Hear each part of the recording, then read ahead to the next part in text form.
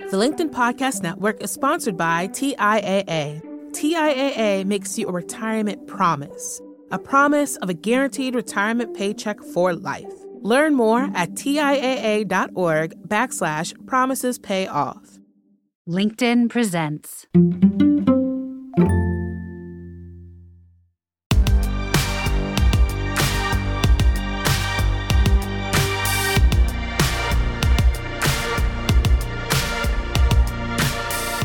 Hello and welcome to the Big Technology Podcast, a show for cool-headed, nuanced conversation of the tech world and beyond.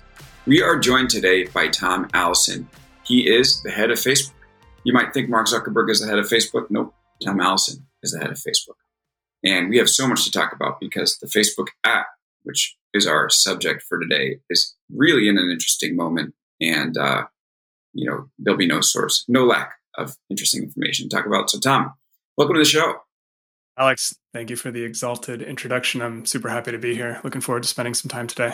Of course. It's interesting that you're the head of Facebook, head of the Facebook app. It's a pretty storied position, I would say. What does it feel like to be running basically, the thing that, effectively was the entire company up until, I guess you guys did the Instagram and WhatsApp acquisitions, but, Facebook, it was Facebook. So what does it feel like to be the head of that thing?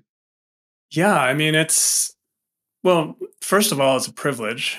And it's also a little bit surreal. I started at Facebook 12 years ago. I was an engineer, and I've had an opportunity to work on a lot of different products and areas within the company. And so the fact that I now get to really work on kind of putting it all together, putting all these product lines together, of which many I worked on over the years, is truly an honor. We're going to talk a lot about Facebook's battle with TikTok. I think that'll be the main theme of this conversation. But I want to start with like a little bit of a weird question. So yesterday, Elon Musk agrees to buy Twitter. Is that something that you pay attention to inside Facebook? Like, what's your reaction? I mean, the fact that you're now going to, in the social networking world, social media world, be head to head with someone like Elon.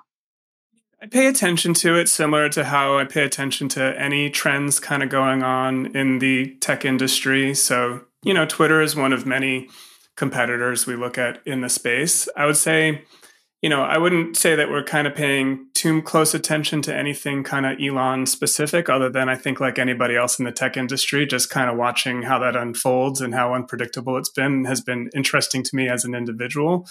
But no, we don't really treat Twitter any differently than we do kind of the broad ecosystem of kind of players in the space. So, I tend to take a broad view of what's going on, what the trends are, and not focus quite as much on kind of individual companies. Okay. Are you surprised that he's going to end up doing it? I've been surprised multiple times throughout this this journey. So me too. I'm almost like no longer surprised that I'm surprised. Right. I don't know. It's getting quite meta. Yeah. Even the fact that he's now agreeing, I'm like, okay, I've got to be careful. People asking me, all right, is this going to be the thing for real? I'm like, listen, right. Even if it's a 90%, 98% chance that this is going to happen, that 2% speaks pretty loudly. Okay, so why don't we get into the meat of this conversation? Right now, Facebook is being challenged pretty dramatically by TikTok. People spend more time on TikTok than they ever have per day on Facebook. There's real challenges with youth users on Facebook. So why don't we start here? How big is the magnitude of the challenge from TikTok, and what is your plan to fend them off? Yeah, it's a great question. So the way I describe what's going on is there's two big changes happening. I think TikTok is a part of it, but I don't view them as core to the story, as when you kind of zoom out and look at two big trends that are going on. One is Gen Z, young adults, younger audiences, their social media use and the types of products that they want to use to connect with friends, family, communities is changing. They're gravitating towards different modes of sharing and expressing themselves. And I think anybody working in this space needs to contend and respond to that. And that's a big part of what's informing the direction that we're going. We've been looking at young adults and usage for a long time. That was one of the projects I was working on before I took on kind of leadership of the Facebook app. So that's something that we're looking at very closely. The other big trend is the power of AI and all of the innovation that's happening in the AI space right now. So, I mean, we're getting some very advanced, sophisticated AI that's actually allowing us to personalize the Facebook experience across many, many different content types in ways that we haven't been able to do before. So I'd say really the confluence of those two things is informing our direction for the Facebook app. And if I had to really boil down what we're trying to do on Facebook, we always try to connect you with the people that you know and you care about. Friends and family is really our core. That's the thing that we are known for, and that's the thing that we will continue to invest in. We also help connect you with the people that you might want to know. So, for example, over the last several years, we've had many people exploring and joining groups and actually getting to know people that maybe they don't know in real life, but that they want to know. And then I think the big interesting kind of frontier that we're investing in now is also connecting people with you that you should know. So, as I kind of, I'm into cooking and I'm in some cooking groups. I chat with my friends and share with my cooking friends on Facebook and in messaging. But like, who are the folks in the cooking world right now that I should know? And I'm getting a lot of great recommendations now around creators and, other folks doing cooking stuff that's bringing me closer to, frankly, the cooking content and communities that I care about. So I view what we're doing as really kind of this extension and expansion of our, frankly, timeless charter of like really trying to bring people together. Right. And so I think I'm going to end up using TikTok's name a lot more in this conversation than you are, which is totally fair. I'm game. I can say, okay. I can say TikTok. Here, try it out.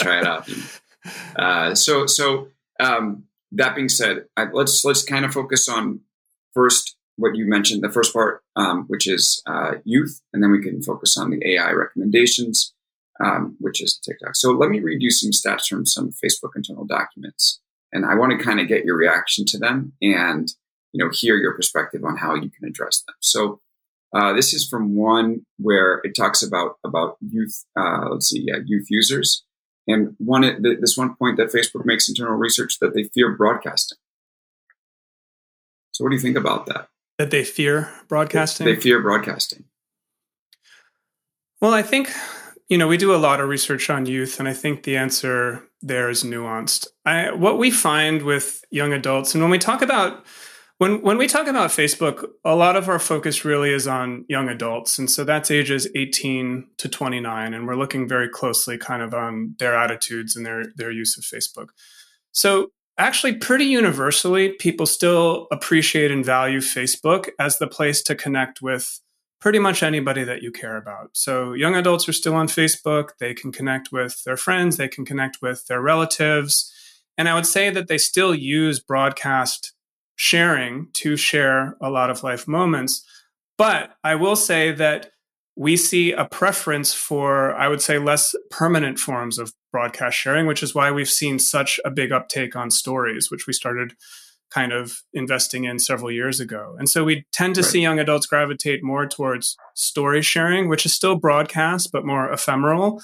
And we see them actually over-index on sharing via messaging. So compared to an average 30 plus person on Facebook, young adults are much more likely to be kind of using messaging or sharing over messaging. And so I don't think it's like hey, this behavior has completely changed. But I think where my generation and a lot of the folks that maybe kind of were introduced to social media by Facebook, we're much more kind of accustomed to broadcast sharing. Whereas I think kind of young adults are saying, no, we prefer more of the ephemeral sharing. We prefer connecting over messaging. And that's where a lot of our product strategy and a lot of our investments are going, is to make that experience more kind of cohesive and integrated on Facebook. And Facebook has had, messaging, of course, this pivot to privacy that's been going on for years has been all about taking some of the sharing going on broadcast in the feed and moving it to messaging. Also, stories has been around for a while. And even still, like looking at the brand perception of Facebook, this is from your internal documents about how young adults experience Facebook. So they view it as large, older, and outdated network. They say it's irrelevant and there's negative content.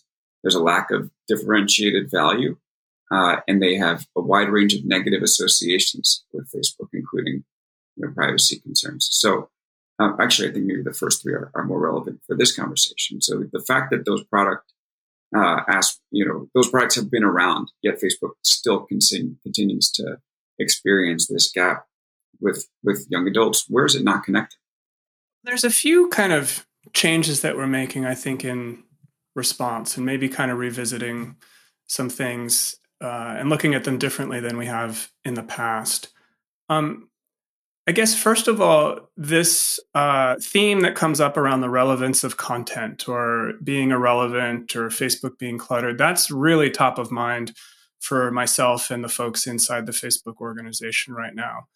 One of the biggest areas that we're investing in is content relevance, is really doubling down on kind of AI so that we get people the best content, whether they're connected to it or whether they're not connected to it. And I'm sure we can talk a bunch about, recommendations and how we think about connected versus unconnected content. But I think we have room to do a much better job at delivering a relevant, personalized experience and bringing you content outside of your social graph via recommendations that is out there on Facebook, but might not have been getting delivered to you before. So I do think it's true that if you're a young adult on Facebook and you are just limited to the content being produced by your social graph, you're missing out on some content that's really important to you because you want to know what's going on kind of in culture and in community, and you're exploring your interests. And I think historically, because we have not, we've always been investing in kind of recommendations, but not as much in the kind of core of the home experience.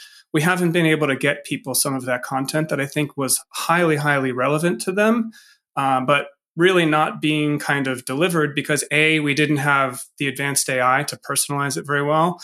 And B, we were very much working in a paradigm of like, hey, feed is mostly for connected content. Whereas I think now we're kind of shifting gears and saying, no, feed and the home screen of Facebook can be a great blend of both connected content and recommended content. So that was a big kind of paradigm shift internally.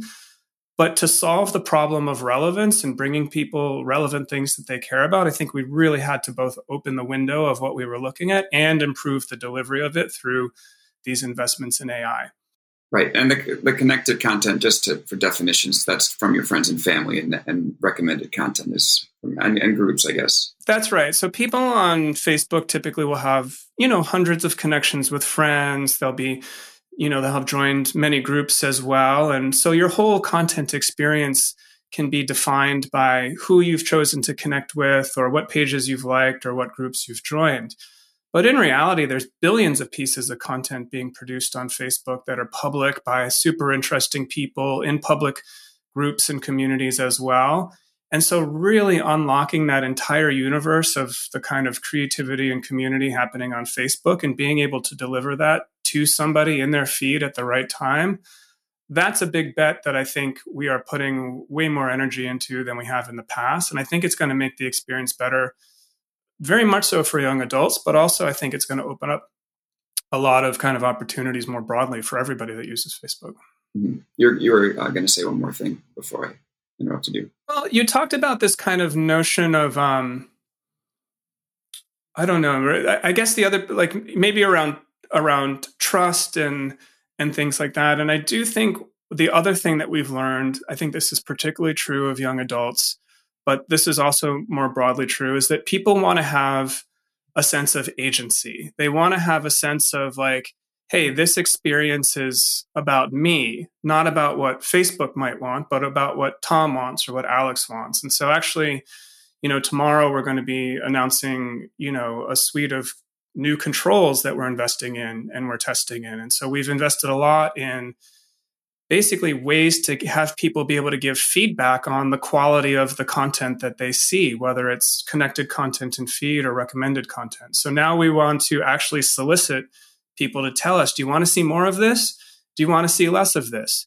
Do you want to see more content from your friends on Facebook, or do you want to see more content from groups on Facebook?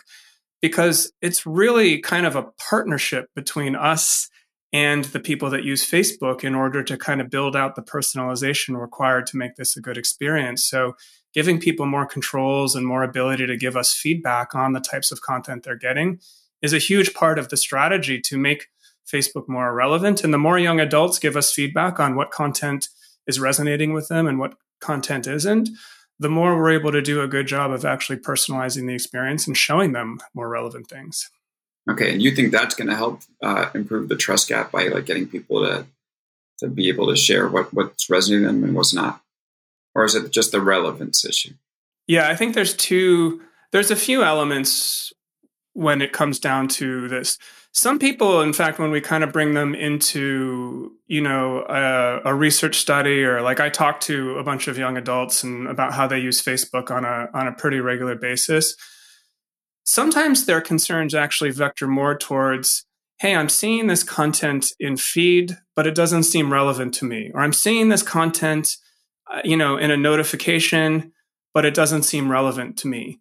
And in a sense, they're losing trust that Facebook was built for them because they're not seeing content that resonates with them. So a lot of these kind of like, I trust that Facebook is actually going to be valuable to me, comes from relevance. Now, there's a whole nother set of work around, hey, do I feel safe on Facebook? Do I feel like if I add, comment on something, am I going to get, harassed, or is that going to be a negative experience?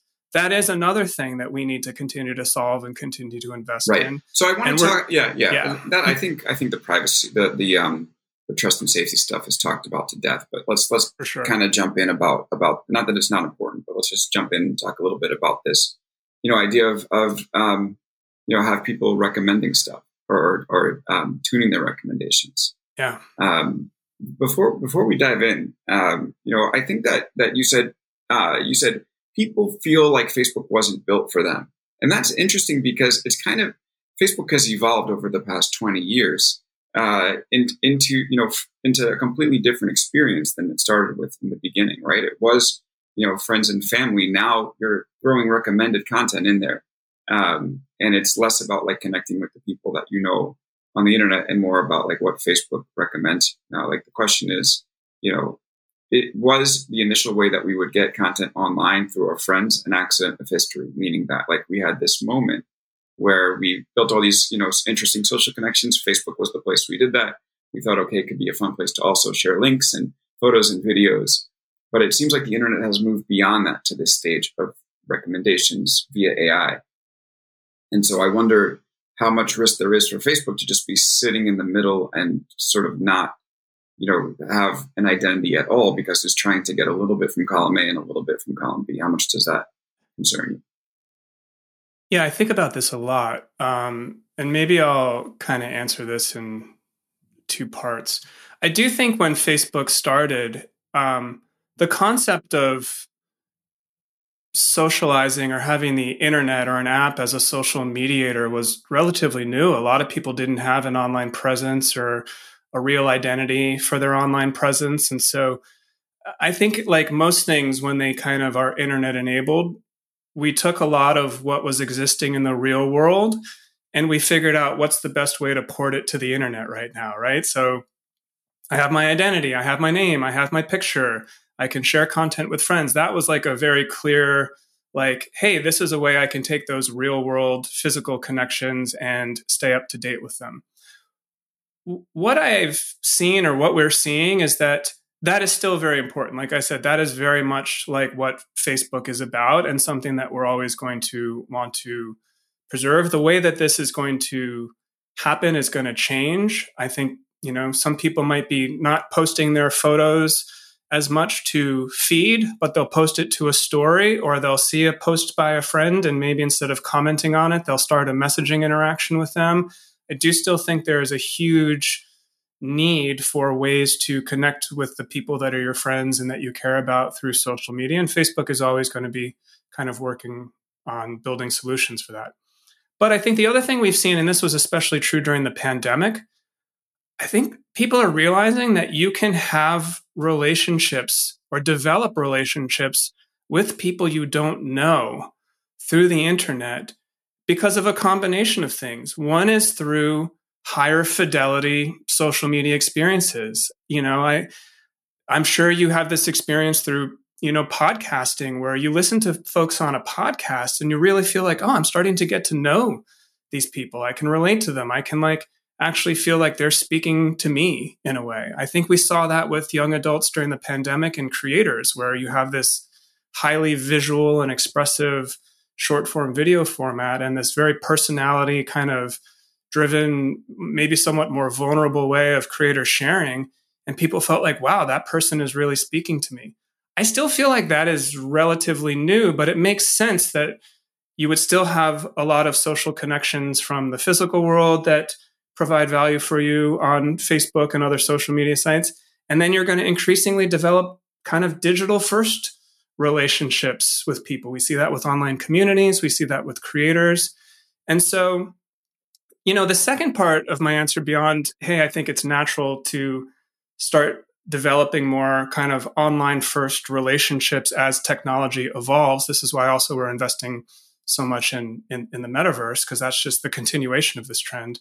But stepping back from that, I think if you look at TikTok, a lot of people kind of zoom in and say, oh yeah, this is short form video and this is recommendations. But I actually think you need to kind of zoom out and realize that the bigger kind of game or the bigger picture going on here is about social discovery. And so if I look at what TikTok is investing in, it's not just short form video. In fact, they're asking me to connect with my Facebook friends. They're telling me TikTok is going to be a better place with friends. They're asking me to share stories. They're asking me to they're putting PYMK, people you may know, in my feed and asking me to follow them. And I don't think TikTok or ByteDance is dumb. I think they're doing this because they realize that the most interesting kind of discovery experiences are going to be a combination of algorithmic recommendations and socially mediated discovery. And I think where we're really vectoring on Facebook is, how do we use those kind of recommendations or content from creator as a jumping off point so that you can then go discuss and share it with friends, and you can go into the groups that you're a part of and share content there. And it's actually like this important flywheel that helps you kind of discover more about what you're interested in, but then be connected with the communities that you care about, whether it's your friends or groups. Yeah. Tom, what is vectoring? Can we use a different word? Vectoring? Did I use the word vectoring? Twice. What does that mean? Well, what I mean by this is that you're seeing a lot of companies try to get at this core idea from different angles. Yeah. And so I think really where they're going is, how do we build a great social discovery system? One that can bring you closer to the things that are interesting to you. And through that, one that can also bring you closer to the people that you care about. Yeah. Now, this is actually why I'm quite optimistic about Facebook, because we've been doing this for years. We've integrated different formats. Tom, you've built the a version of TikTok on your site. I think that this idea of connecting with people, through these videos is nice in theory, but you have the data in front of you. What percentage of people are actually creating these things versus consuming them? Because, from my understanding, it's like I would imagine it's maybe 5% of people are creating and 95% are consuming. So, well, in theory, it's like, yeah, let's follow our friends. We know, if friend content was enough, then the newsfeed would be vibrant. It's not. So what's going on? So the kind of public content creation, whether it's reels, video in general, can be more head heavy in the sense that, yes, a smaller number of people are creating. Now, what we do find is it's more participatory. So we find that this is a video format, at least short form video, as opposed to some of the longer form video that we've invested in, that tends to be more participatory. So the barrier to entry to creating is lower. People want to try a new trend. There's ways to kind of have this feeling of social participation. We've seen things like the add your stickers or ways to make it interactive. I agree that right now it's not as participatory as friend sharing. The participation rate in friend sharing is higher than, creating a reel.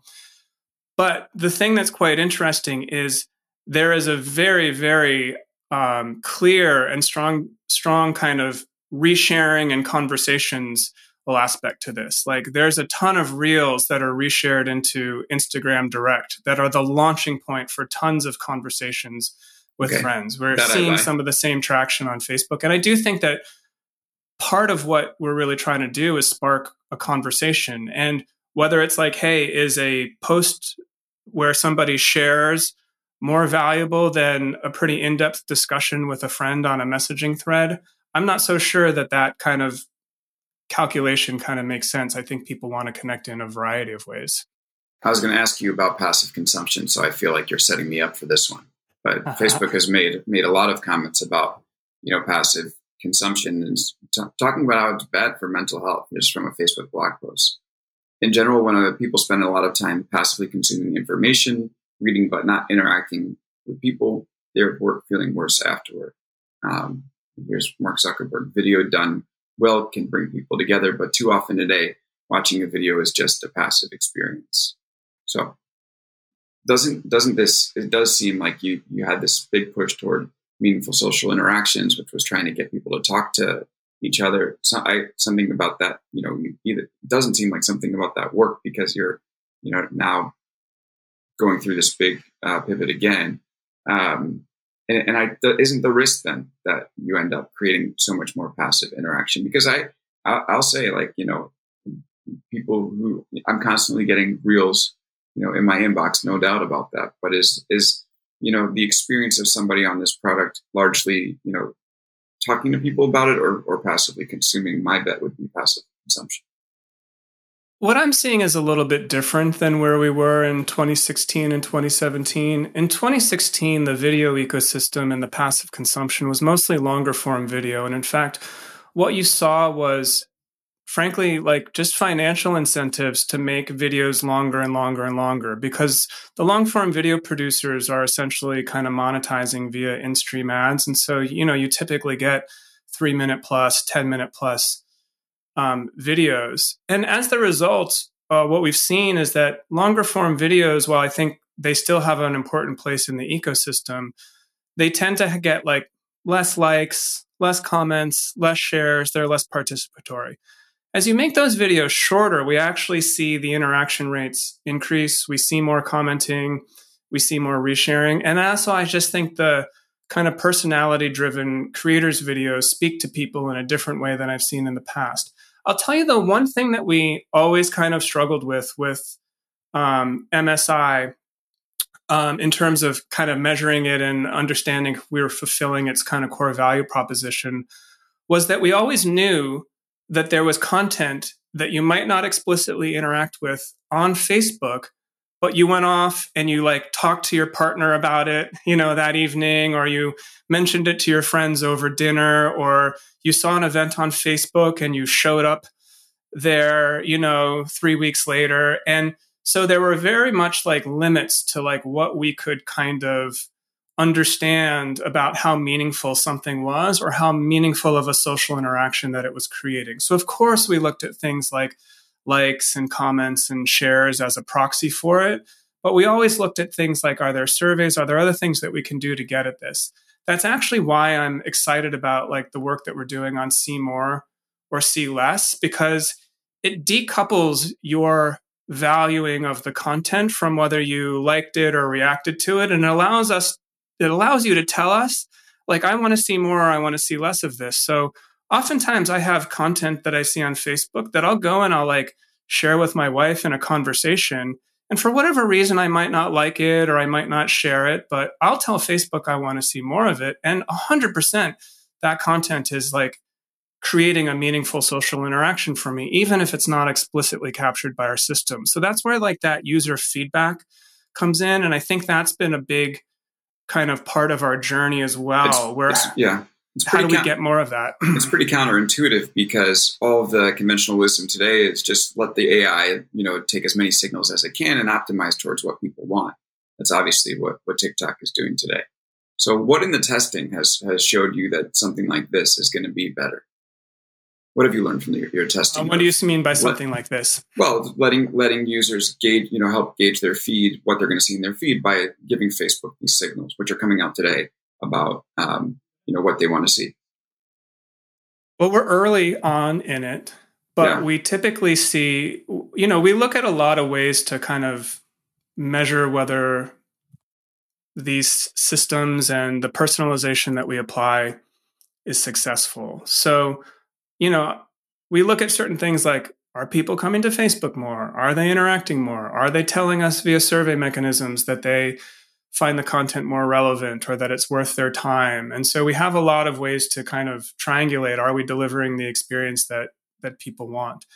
I would say that early on in some of our testing of this, we're seeing that it is helping to deliver people more relevant content. And it's actually helping them to reduce, content that they think is not really worth their time, whether it's lower quality, whether it's borderline content. We see that the see less signals correspond a lot to other kind of aspects of content quality that we've tried to get at in other ways. So, I think it's still pretty early, but we're definitely seeing that this kind of feedback loop with people gives us a different dimension of the problem than we get through some of the other ways that we try to understand if content is relevant to you.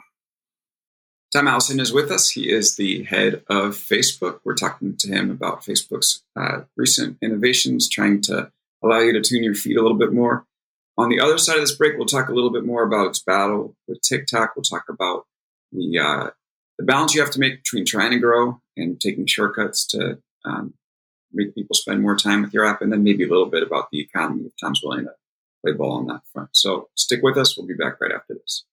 The LinkedIn Podcast Network is sponsored by TIAA. In the last 100 years, we've seen financial markets swing, new currencies come and go, decades of savings lost in days, all showing that a retirement plan without a guarantee, quite simply, isn't enough. So more than a retirement plan, TIAA makes you a retirement promise. A promise of a guaranteed retirement paycheck for life. A promise that pays off. Learn more at TIAA.org/promisespayoff. Hi, I'm Tomer Cohen, LinkedIn's Chief Product Officer. On my podcast, Building One, we dive deep into what it takes to build great products. Recently, we had Zach Perret, the CEO of Plaid, and he shared about his struggles building a financial app for consumers and how he was able to turn it all around with a critical pivot. Take a listen. I personally couldn't resonate as much with the consumer set that we were trying to reach. I just didn't have that level of empathy. When we made the shift to building a B2B product, though, I was building the product that I wanted. My co-founder and I were creating the product that we wanted ourselves, and we had so much empathy for what that product was. Such a great insight. In that sense, we got lucky because we were creating a thing for ourselves. And then the people that we were talking to also had the same problems we did. They were fintech developers. We'd been a fintech developer. We'd been trying to build a fintech product for a year. And so we had such deep empathy. We had such a clear ability to... If you want to hear more of Zach Perret's story and the lessons that follow, listen and subscribe to my podcast, Building One.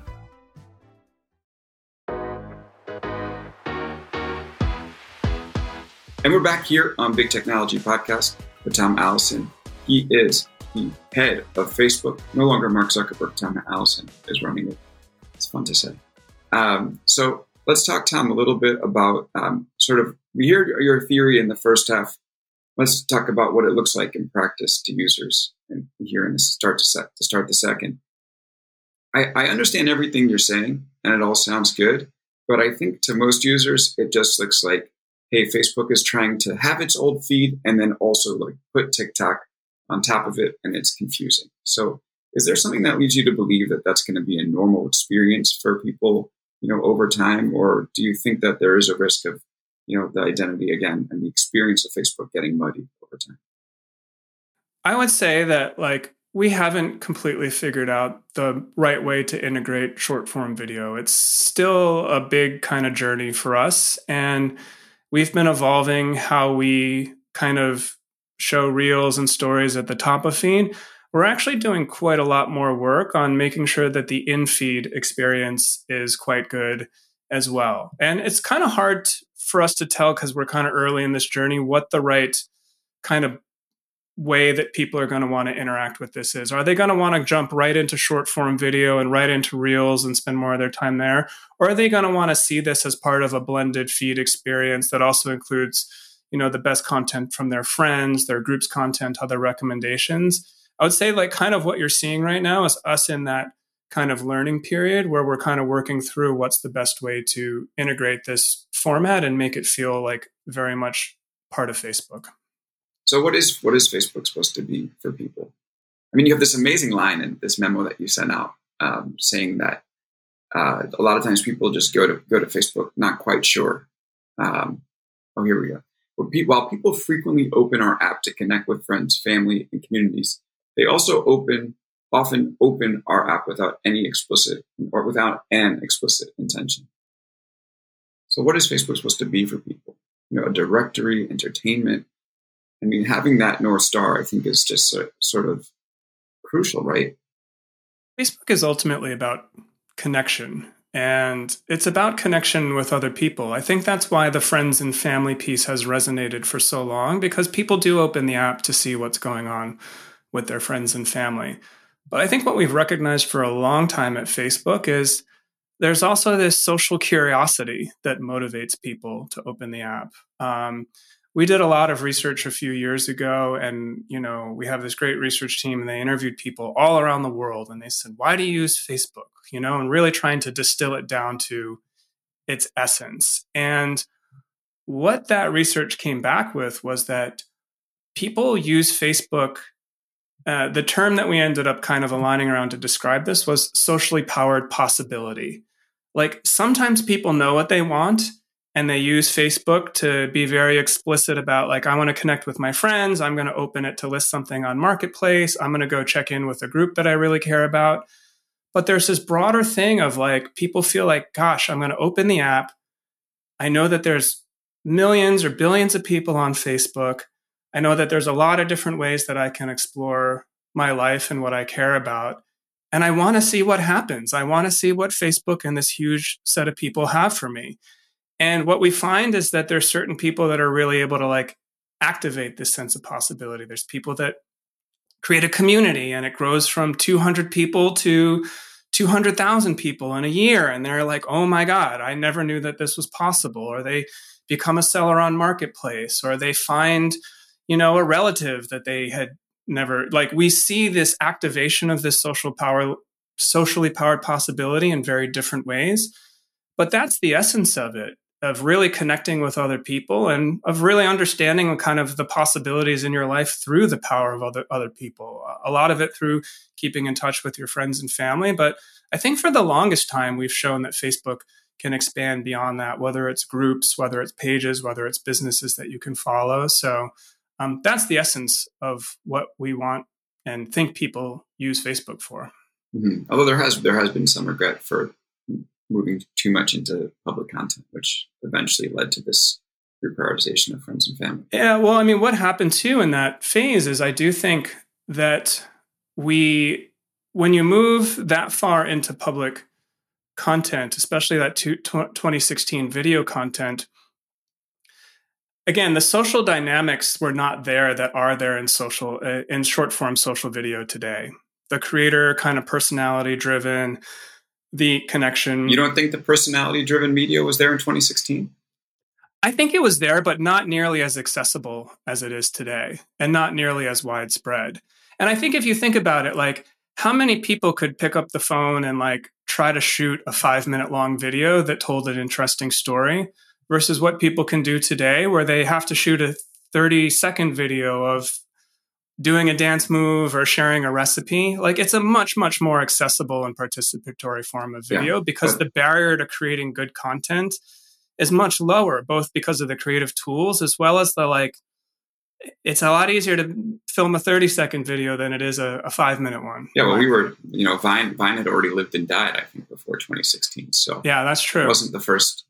But I think you're right. There wasn't widespread ability to do this stuff, and maybe there is some form of creative revolution, though I would love to hear a percentage in terms of creators versus consumers on the Reels product. Are you able to give that? Well, it's pretty interesting because inside of Meta, we look at kind of different creator segments. So, we have folks that are aspiring creators, kind of low following, but they are posting publicly and they clearly have an intent to be a creator one day. And then obviously we have kind of superstar creators as well. So the spectrum is like pretty broad. Right, but you won't give a percentage of people who are creating versus consuming alone on Reels. No, I won't. But I will tell you that definitely people that have intent to be creators, whether they're kind of early stage or whether they're established, they do participate and create more Reels than I would say the average person who's not trying to post publicly.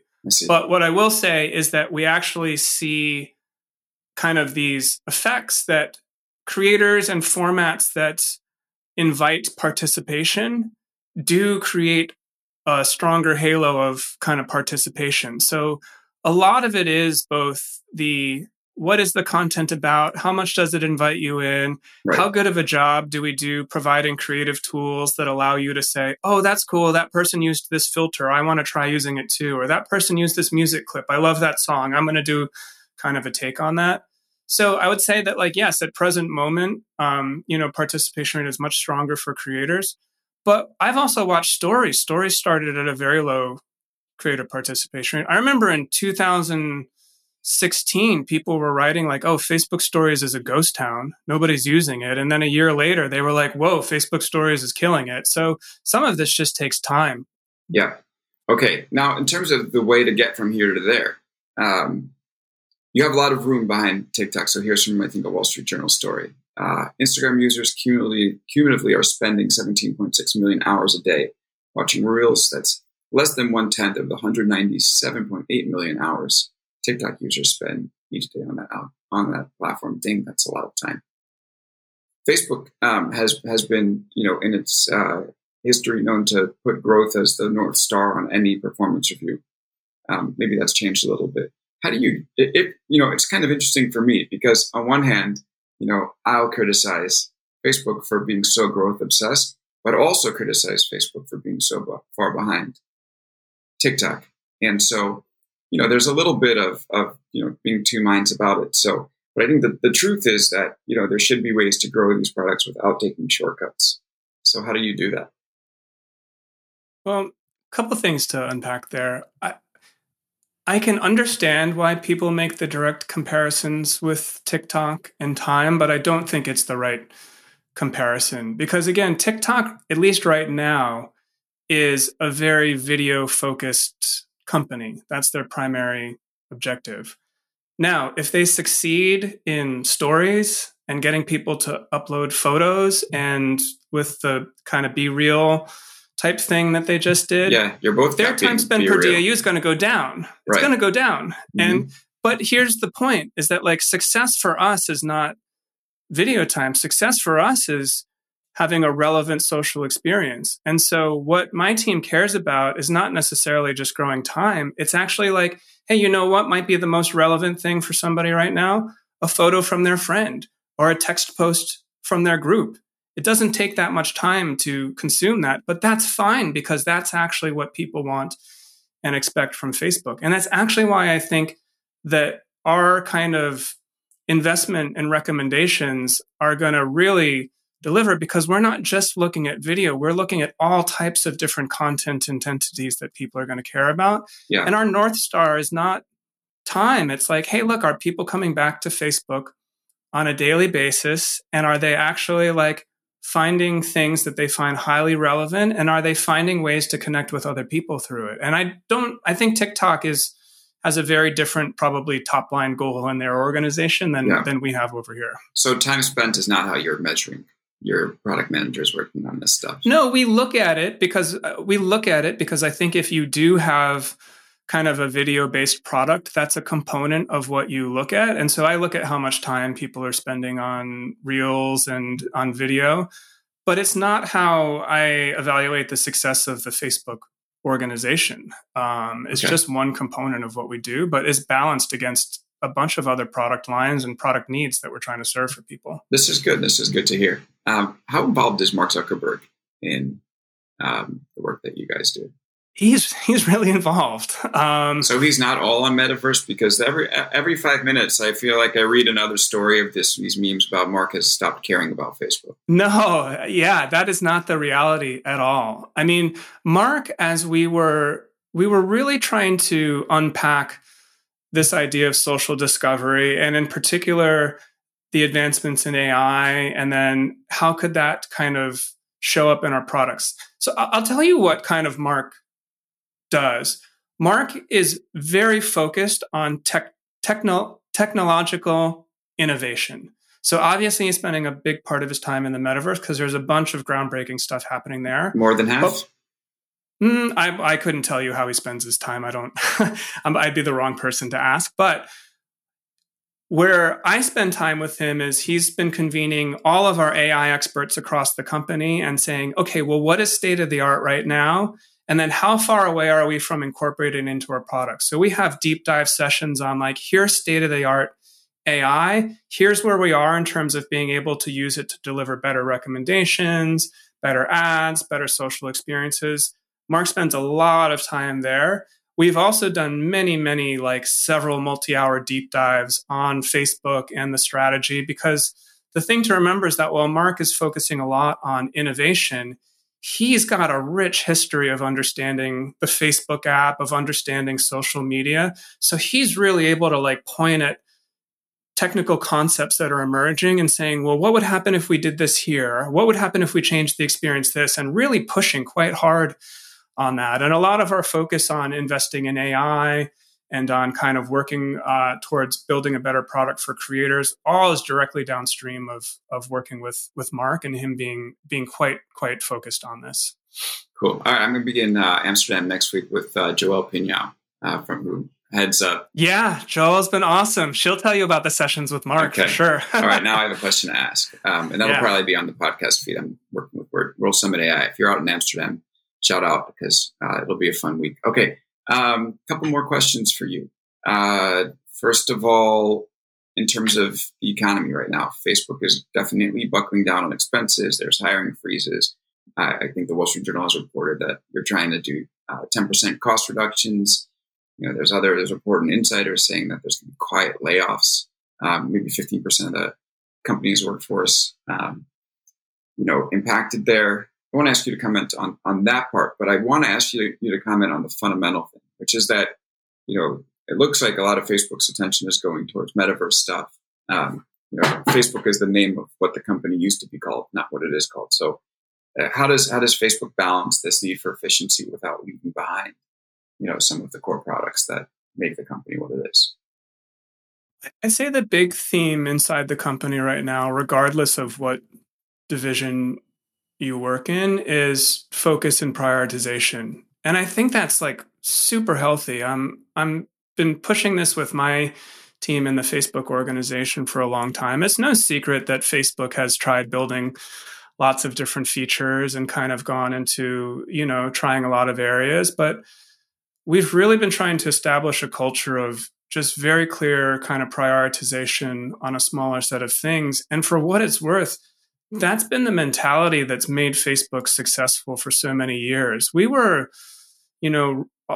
many times operating from a position of being challenged by a competitor or being the underdog. And we really did our best work when we were kind of very, very focused, kind of ruthless prioritization. And what you're seeing outside of the company that's happening inside of the company is going back to that, like kind of very focused, very kind of ruthless prioritization. And it's happening everywhere. Because I think honestly, the companies that are going to survive and thrive through what is going to be a really difficult period for everybody are going to be the companies that do this well. And so I'm heartened because I've seen us do this as a company in the past, and I see us really doing this right now. And so, and in terms of the focus and the resources on Facebook, I do not feel at a loss for having what I need to do my job, or my teams having what they need to do their jobs. Yeah.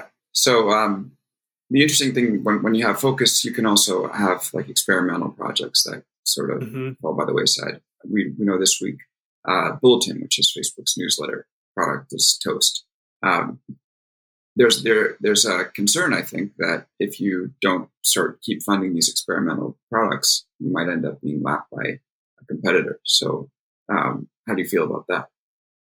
It's certainly something that we keep top of mind. And I would say that we still have, a lot of early stage products. So you mentioned Bulletin, and I think really we're trying to invest a lot in creators in general. And so we try things with certain pockets of creators, and we see and we learn. And then we're still very invested in creators all in. And we have a lot of emerging bets for creators. We have Stars, which is kind of our user tipping. We're working on things like overlay ads, subscriptions, other tools for them. So in a space that's very dynamic and very changing, we know that we can't just have one bet, but we also can't have 20 bets. And so I think we're really trying to focus, in areas of fast innovation. Okay, let's focus on 2 or 3 things, but not 8 or 9 things right now. So it's definitely top of mind for me, but I think we're getting the right balance. Facebook has also, speaking of Bulletin, news-related stuff. Facebook's pulled back on news in the newsfeed in a big way. How's that going for you guys?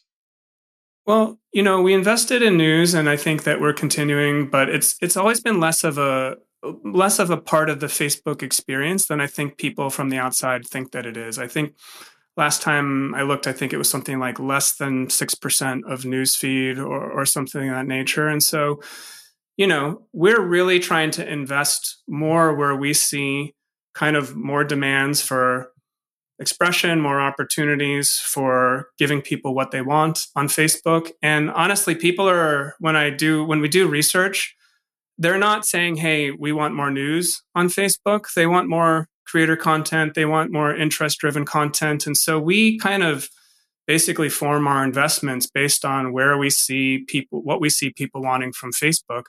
And so that's why we're investing more in creators. And I think some of those creators are going to be very interesting kind of public voices that do more maybe, commentary and things. We learned a lot from Bulletin, and I think we still have relationships with a lot of those people. We're just working through different product mixes and solutions for them. Okay. I want to end on this. There was this popular TikTok of this guy who's walking in the street talking about how we've lost our third places in US, maybe globally. And a third place is a place where people hang out that's not home or work. Places like community centers and barbershop. That place you get together, and that happens less and less, especially as we're in cars and we're home because of work from home. Some might see Facebook as filling that area of that third place, and they might see that it's good or bad. So, do you think Facebook is a substitution for that third place, and if it is that a positive thing for our society? Like, what role do you see Facebook playing in this?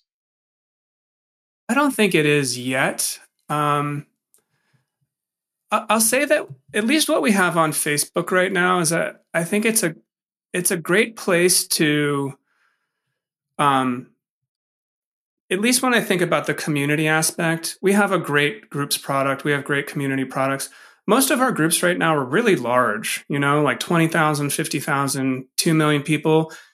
It allows people to share and express a lot of cool kind of interest-based content. It allows people to find support groups for things that they can't find in their communities physically. So there's a lot there, but in terms of that place where you really feel connected to more people, I think we still have work to do there. I think, we're trying to do more around things like community messaging. How can one of these 50,000 person communities, how can they drop into a space with 50 people or 20 people and have a more intimate conversation? How could they start a video chat there? Eventually, how can they go into a metaverse environment from there? So I would say no, I don't think Facebook is the third place right now. Are there ways that I think we could maybe get to being there more credibly? Yes, I do. And I think that's always going to be kind of aligned with our mission, is to give people more ways to connect with other people.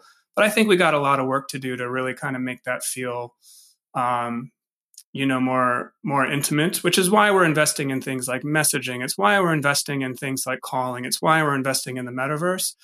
But I think we have a ways to go to take what we're seeing in terms of this new technology that's coming out and truly kind of build it around people. But that's what we've always been trying to do as kind of the core of what our company provides. So I'm pretty optimistic. Yeah. Do you have a third place you like to go to? I like to go and kind of, I don't know if this counts as a third place, but I like going out and kind of with other people that like work out or like exercise. I feel like the gym counts. I feel like gyms have become almost like this new place. It's like, and so, that's kind of my scene when I need to just get out of my headspace on work or whatever, go to the gym, just kind of grind it out with other people. That to me is like pretty fulfilling and cool. Tom Allison, thank you so much for joining. Great talking with you. Yeah, great talking with you too, Alex. Thank you. Okay, thank you. Thank you, Tom, for joining. Thank you, Nate Gwatney, for handling the audio on a quick turnaround. Thank you to LinkedIn for having me as part of the podcast network, and thanks to all of you, the listeners. We'll be back next week for another episode of Big Technology Podcast. Ranjan Roy is coming to talk to us about the economy and about Elon Musk, potentially owning Twitter. Who knows what will happen between now and then. So that will do it for us here on the show. We'll see you next time on Big Technology Podcast.